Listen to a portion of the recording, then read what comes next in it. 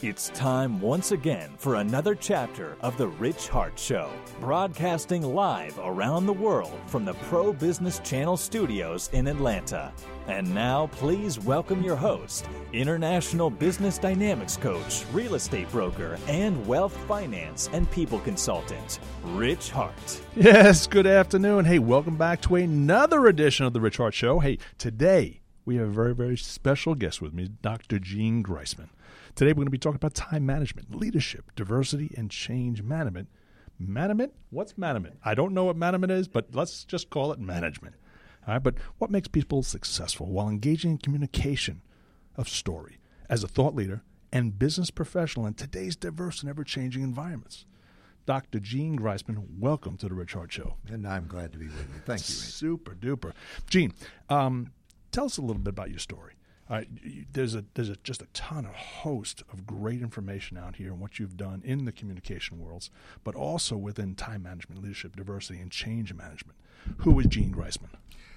Well, I guess one side of me is I interview successful people who are high achievers, and I guess that's the beginning of my story that might be relevant here, and that is that I had a chance to do television with very famous people, Ted Turner Superstation, which eventually morphed into CNN and many other networks. Right. But I was there at the beginning, at creation. And in the door, I had a chance to interview some of the most famous people in the world. And I discovered that whether I was talking to Tennessee Williams or Jack Lemmon or Ray Charles or Loretta Lynn or Helen Gurley Brown, when I asked what made you successful, I got the same answers. Right. And what was that answer? Well, they tended to cluster. Okay. And I looked at those clusters, those answers, and I wrote a book called The Achievement Factors, which attracted a good bit of attention. Okay. And I identified 7, 8, 9 of those factors that show up again and again in very successful careers. Love it, love it, love it out there. You know, so when we take a look at some of your achievements and the successes, which we're going to get into, your seems to be, and during our conversations, your greatest success is working as in developing the character of our 16th president. That's right. I guess I'm best known now for my portrayal of Abraham Lincoln. And that came out of these interviews and out of the book, The Achievement Factors. I'd started doing speeches on what makes people highly successful in a career. And it dawned on me that everybody doesn't respond to communication the same way, a speech or a keynote. Sure. So I thought, why don't I create a one-man play about some person who embodies these achievement factors, these themes. And after casting about for a while, I thought, why not Abraham Lincoln? Sure. But why Lincoln? That's Lincoln is America's best high achievement story, if you think about it. Right. Born literally in a cabin in the backwoods with no money, no connections. Sounds like me. Yes. I don't know that much about you, but it'd be a good story, and maybe you'll be president one day. But I don't think so. But anyway. I'm not sure you'd want to be, but anyway. So he goes from log cabin to White House. He has less than 1 year of schooling, and that wasn't all at the same time, little backwoods schools. Yeah, right. Yet he goes on to write 3 of the finest pieces ever written in the English language, the Gettysburg Address, first and second inaugural address. Exactly. This is a high achievement story. Sure it is, without a doubt. All right, during his time, too, as well, even during his time, the amount of adversities he had to endure from the times had to be immense. All right, and so for you to really get involved in what Lincoln was doing, there really has to be some study out there to understand where Lincoln was and basically the drives and successes themselves that was really portrayed, all right, in his life. Well, actually, I think that many of the people who are listening to your show have self-identified that they want to be successful. Sure, without a doubt. And there might be that small number of people who have success given to them. Right. They inherit a large amount of money, and so they simply invest it, maybe not simply, but invest it wisely. Sure. But then the overwhelming number of Americans and people around the world don't get success handed to them. They often start out with nothing. Sure. And so people can identify with Abraham Lincoln. They can say, by golly, if he could do it with nothing, sure, I can too. And I think that's the enduring story of Abraham Lincoln. And also, it was an uneven path. It was not easy. Yeah, right. 2 steps forward, 1 back. 3 forward, 2 back. Sure, right, exactly. As a matter of fact, 8 months before Lincoln got the nomination to be the Republican candidate for president, he made a speech in Milwaukee, and nobody showed up. He was that unknown. He was that unpopular. Yeah, right. And just a few months later, the tide changes, and here he is a candidate for president. How do we bring, and what are the most important leadership qualities that Lincoln has brought up that we can use today? We've just gone through a whole dynamic change of baby boomers and senior generations and the generations. Now we're entering a larger scope already of millennials. And so what are the principles and practices and things themselves from a leadership standpoint, from a success standpoint, that Lincoln has been able to bring up and could actually help us today?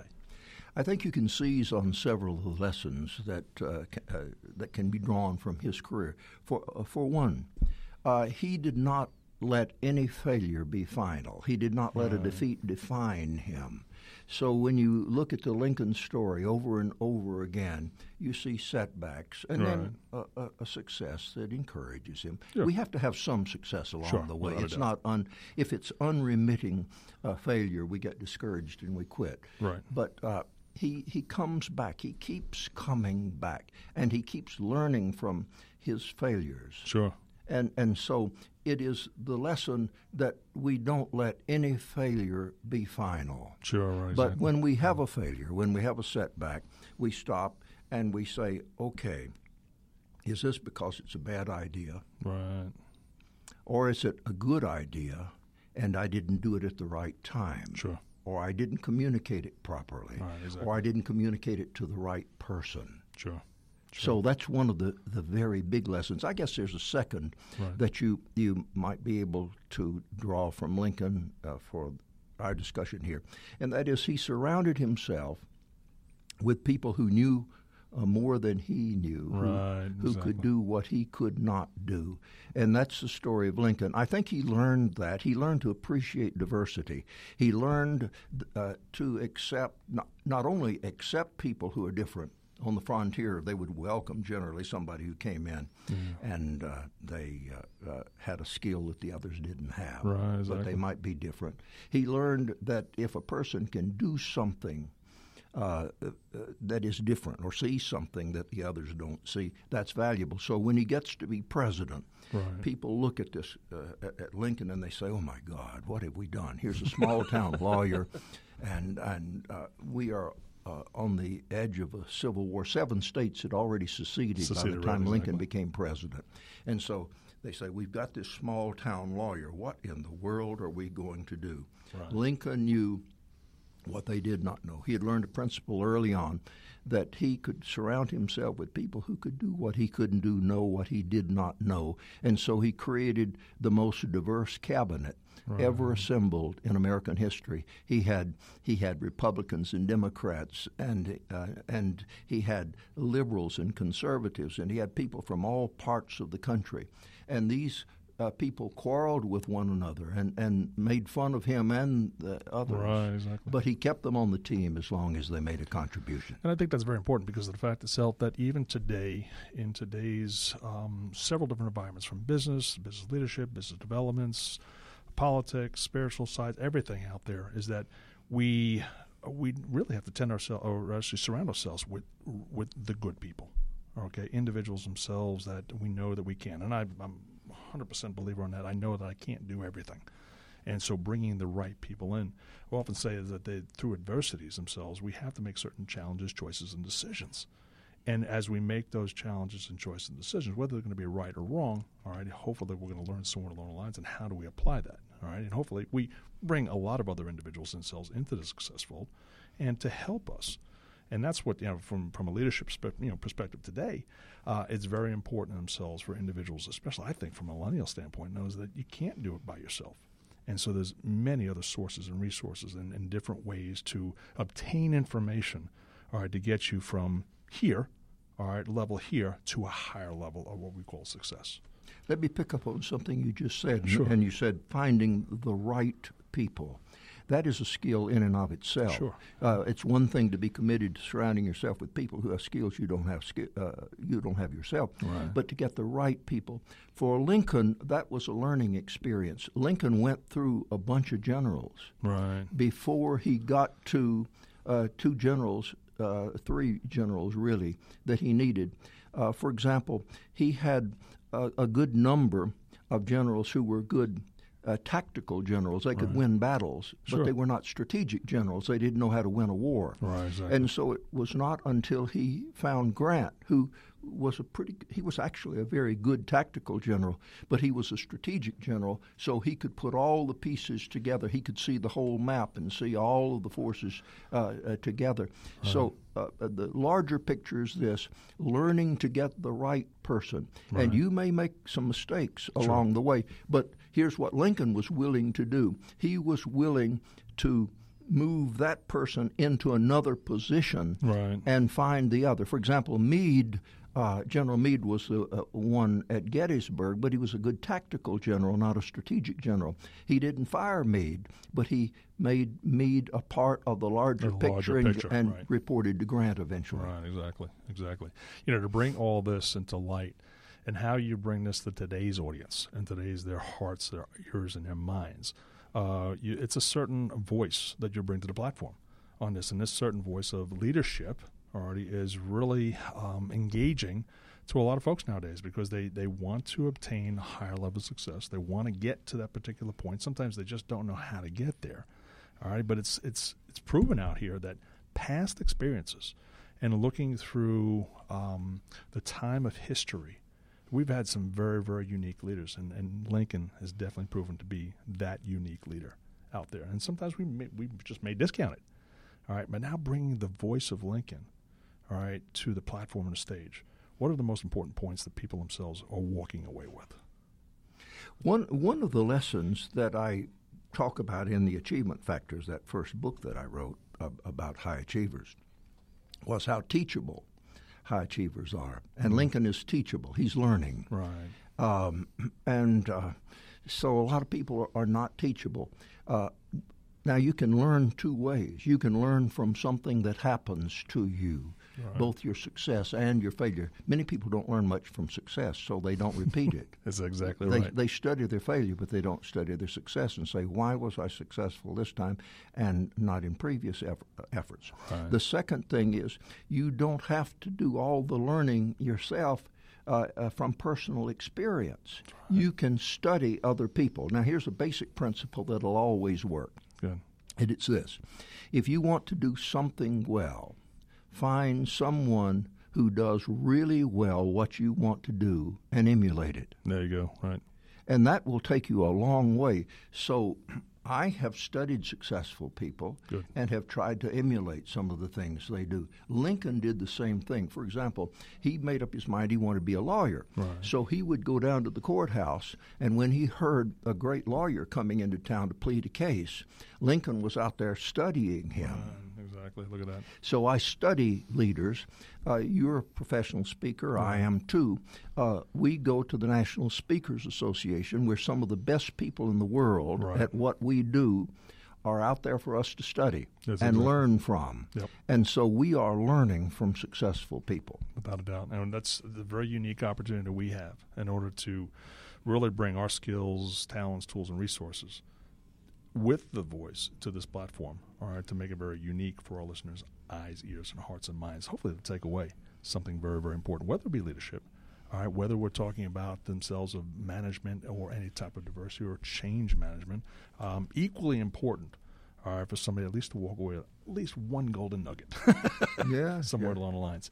Hey, today we're talking with Dr. Gene Greisman, Gene Greisman Associates. If you'd like to get a hold of Gene, all right, you can reach him at PresidentLincoln.com or 435-2225.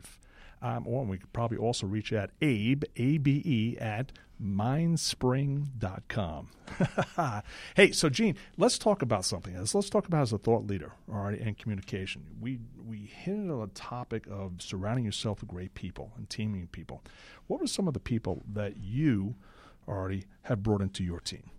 All right, the type of individuals, because we said individuals, it's very hard to find the right people. All right, and you've done just an array of different types of engagement with people. There's got to be some people in your life that you have brought into your fold, the success fold. Tell me about some of those people. Well, I can tell you this, that I have learned what works best for me, and I found that I work best as a solo operator who has an absolutely dependable assistant. Good. And through my academic years, I have had fantastic executive assistants. Really? And so I learned early on, and one of the people I interviewed was Mary Kay.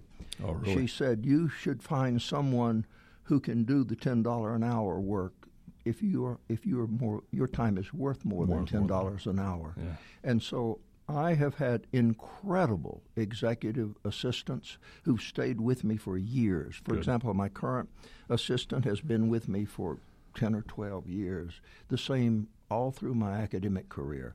And I know that I don't enjoy having a large number of direct reports. Right. And I don't know how effective I am. Maybe I'd be more effective if I were good at that.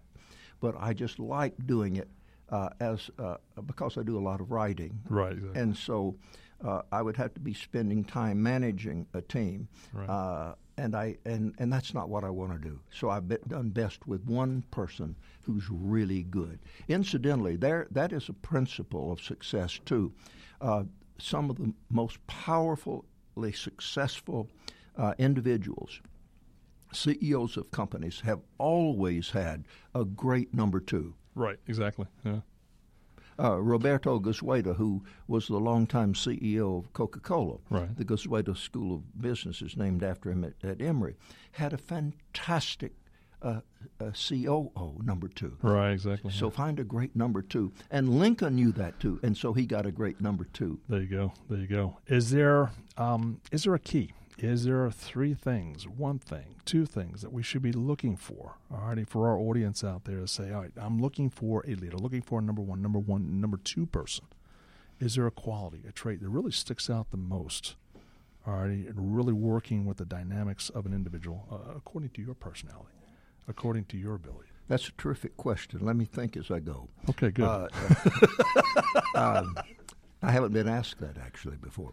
I would say, first of all, you want somebody who is really competent. Good. Competent in which way? Are we talking educational? Are we talking technology? No, the ability to do a job well. Good. Superb. And so you do not want to delegate to somebody who is going to mess things up. Right. So you've got to have someone who is competent so that once you have delegated it to them, they're going to do it right. And that's why I keep the family in it. Well, and then I would applaud that, having met them. And the second thing is that they have to. That's the family clapping. That's great. The second thing is not only must they do it right.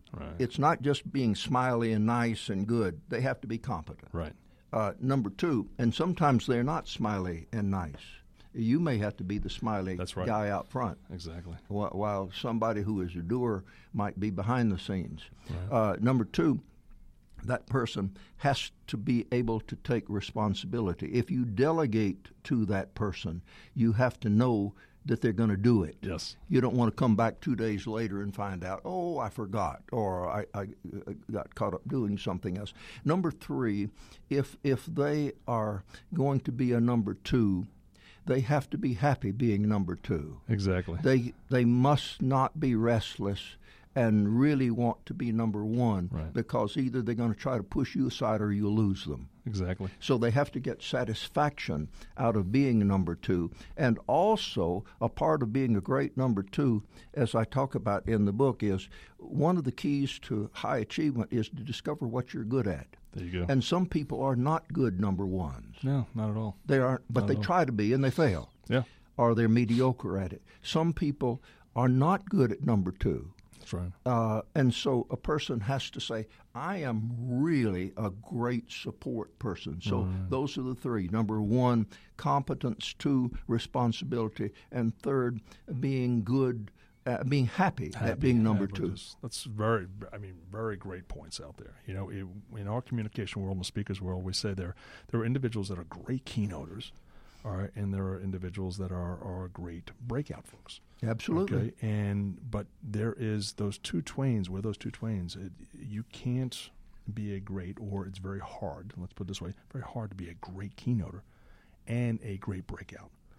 Okay, it's either you make a great keynote or you make a great breakout. You know, what are your feelings on that? I totally agree. I'm thinking right now of a person, I'll not call his name. He's a terrific person. He's been president of NSA.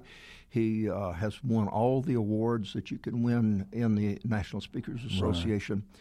He is a terrific person before an audience of, say, up to 200 or 300. But I have listened to him before an audience of 1,000 or 2,000, and he just does not have that it. That's right. To hold 1,500 or 2,000. Yeah, it's tough. Yeah, it's tough because you've got a very short span to collect the bargaining chips in a keynote. Well, that's the rational part about it, and I think there's also perhaps something else that's chemistry, perhaps metaphysical, charismatic. You either have it or you don't. That's right. Exactly. Let's go back to this whole idea of success. All right, we've kind of touched on it through this whole segment out here, but your view of success, achieving and reaching some higher levels. We've had some conversations offline and online about success. What is your definition? Well, I make a distinction, and when I wrote the achievement factors, I'd often be asked, and I would elaborate on that idea. Here I'm talking about career success. Right. Okay. A lot of people who are successful in their career are not successful in their family. That's right, exactly. In fact, they're dismal. And why is that, Doji? Well, often it takes so much time to be successful in their career that they're taking away time from their family. For example, just before we went on the air, I looked at a letter that Robert Lincoln wrote about his father. Mm-hmm. Lincoln spent almost no time with Robert. In his formative childhood years. Right. Lincoln was riding the judicial circuit and was often gone for 5 or 6 months at a time. So he did not watch Robert grow up. Right. And so with the other children it was different. Right. But he and Robert later on said, I barely know my father. So that's a price that he paid. Mm-hmm. Now, finding a balance between the two, and I've known people who have said, I'm going to have to sacrifice on the career side in order to do this, or perhaps they segment it and they say, okay, I'm going to do this for a while, and then I've got in my case 120 years to do the rest. And success that was an effort at humor which you missed. In fact, everybody missed. We got it. But success is definitely consuming, and it can consume you, all right, in order trying to get to that level of reaching it. All right, but that balance, okay, is extremely important. We never really reach that whole full level of balance. But success, already in your world, what's the definition of success in your world? I mean, you've done some great work. You've met and worked with some great people over the many, many years. Your involvement through the National Speakers, that's where we first got hooked up out there. Your involvement of what you've done physically, mentally, emotionally, and spiritually through this communication world has really impacted a great deal of people in and around you. How do you define that? Well, as I'm now on the back nine, I have to think a good bit about that. And so the career success has brought me some opportunities that are enduring. Good. and some recognition that feels good. Right. But I also have to think about what is success. And when I do my Lincoln one-man play, I end by Lincoln wishing the audience success, and he quotes from a piece that has been attributed to Ralph Waldo Emerson, and it goes something like this: "What is success? To laugh often and much, to win the respect of intelligent people and the affection of children, to earn the admiration of honest critics and endure the betrayal of false friends, to appreciate beauty, to look for the best in others, to leave the world a bit better, whether by a healthy child, a garden plot, a redeemed social condition, to know that even one soul has breathed easier because you have lived. This is to have succeeded." Wow. Wow. Unbelievable. That's words that people all need to live by. Mm-hmm.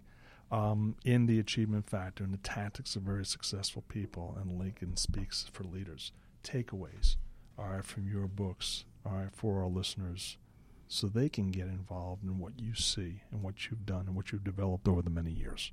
Let me pick out one story from the achievement factors, and I've used it. I use it still when I do a follow-up seminar on how to communicate like Lincoln. Okay. It's a story of Mary Kay. One of the 9 themes that shows up in the achievement factors is the ability to focus, short-term, long-term. Right. Focus, short-term, is intensity, paying total and complete attention. That's right. And that'll work whether you're an actor or a speaker, or whether you're making a watch, or all sorts of things. Without a doubt. And so I did an interview with Mary Kay, and you liked this story, so I'll repeat it.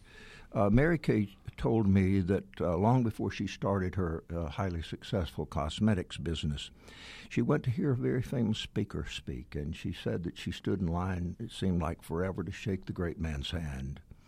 And when she got to the front of the line and she shook hands with him, she said he did not see me at all. All the time I was talking to him, he was looking over my shoulder to see how many more people were in line. There you go. And she said, I went away hurt and disappointed, and she said, quite frankly, angry. And I made a vow that day that if I was ever in a position that he was in, if I was ever successful, Right. I would not behave that way. And she said that day I started playing a game. I imagine that everybody that I meet has a sign round their neck. And on that sign, these words: "Make me feel important." And all the time I'm talking to them, I'm trying to make them feel important. Let me fast forward. Go ahead. Some couple of years later, I'd done a keynote at Gatlinburg. And after I finished making the speech, I went over to the exhibition area where her company had a display. I hate to call them booths. And so, as you can imagine, if I play Lincoln, I have to give cues around here. There you go. You're good. You're right. You're in. So, we missed the first one. We're good on the second. No, I don't think so. I think I got to do another one later on. But anyway, there are 2 women from Mary Kay Cosmetics. So I bound up to them and I announced that I have interviewed their CEO. And one of the women says to me, "Let me tell you about Mary Kay.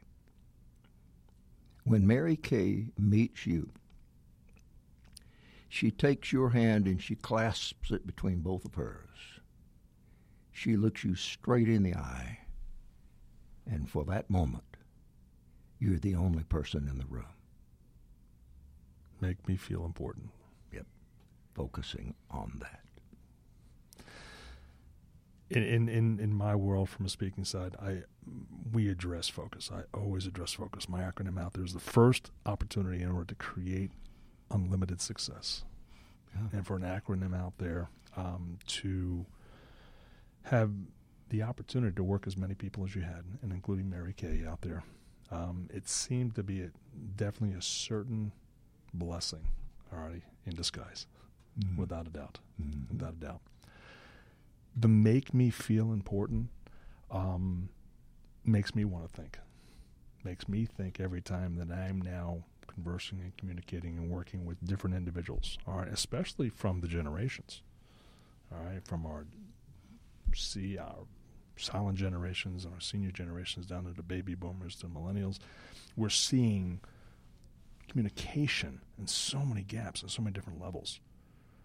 Yeah. And to really bring that down, make me feel important.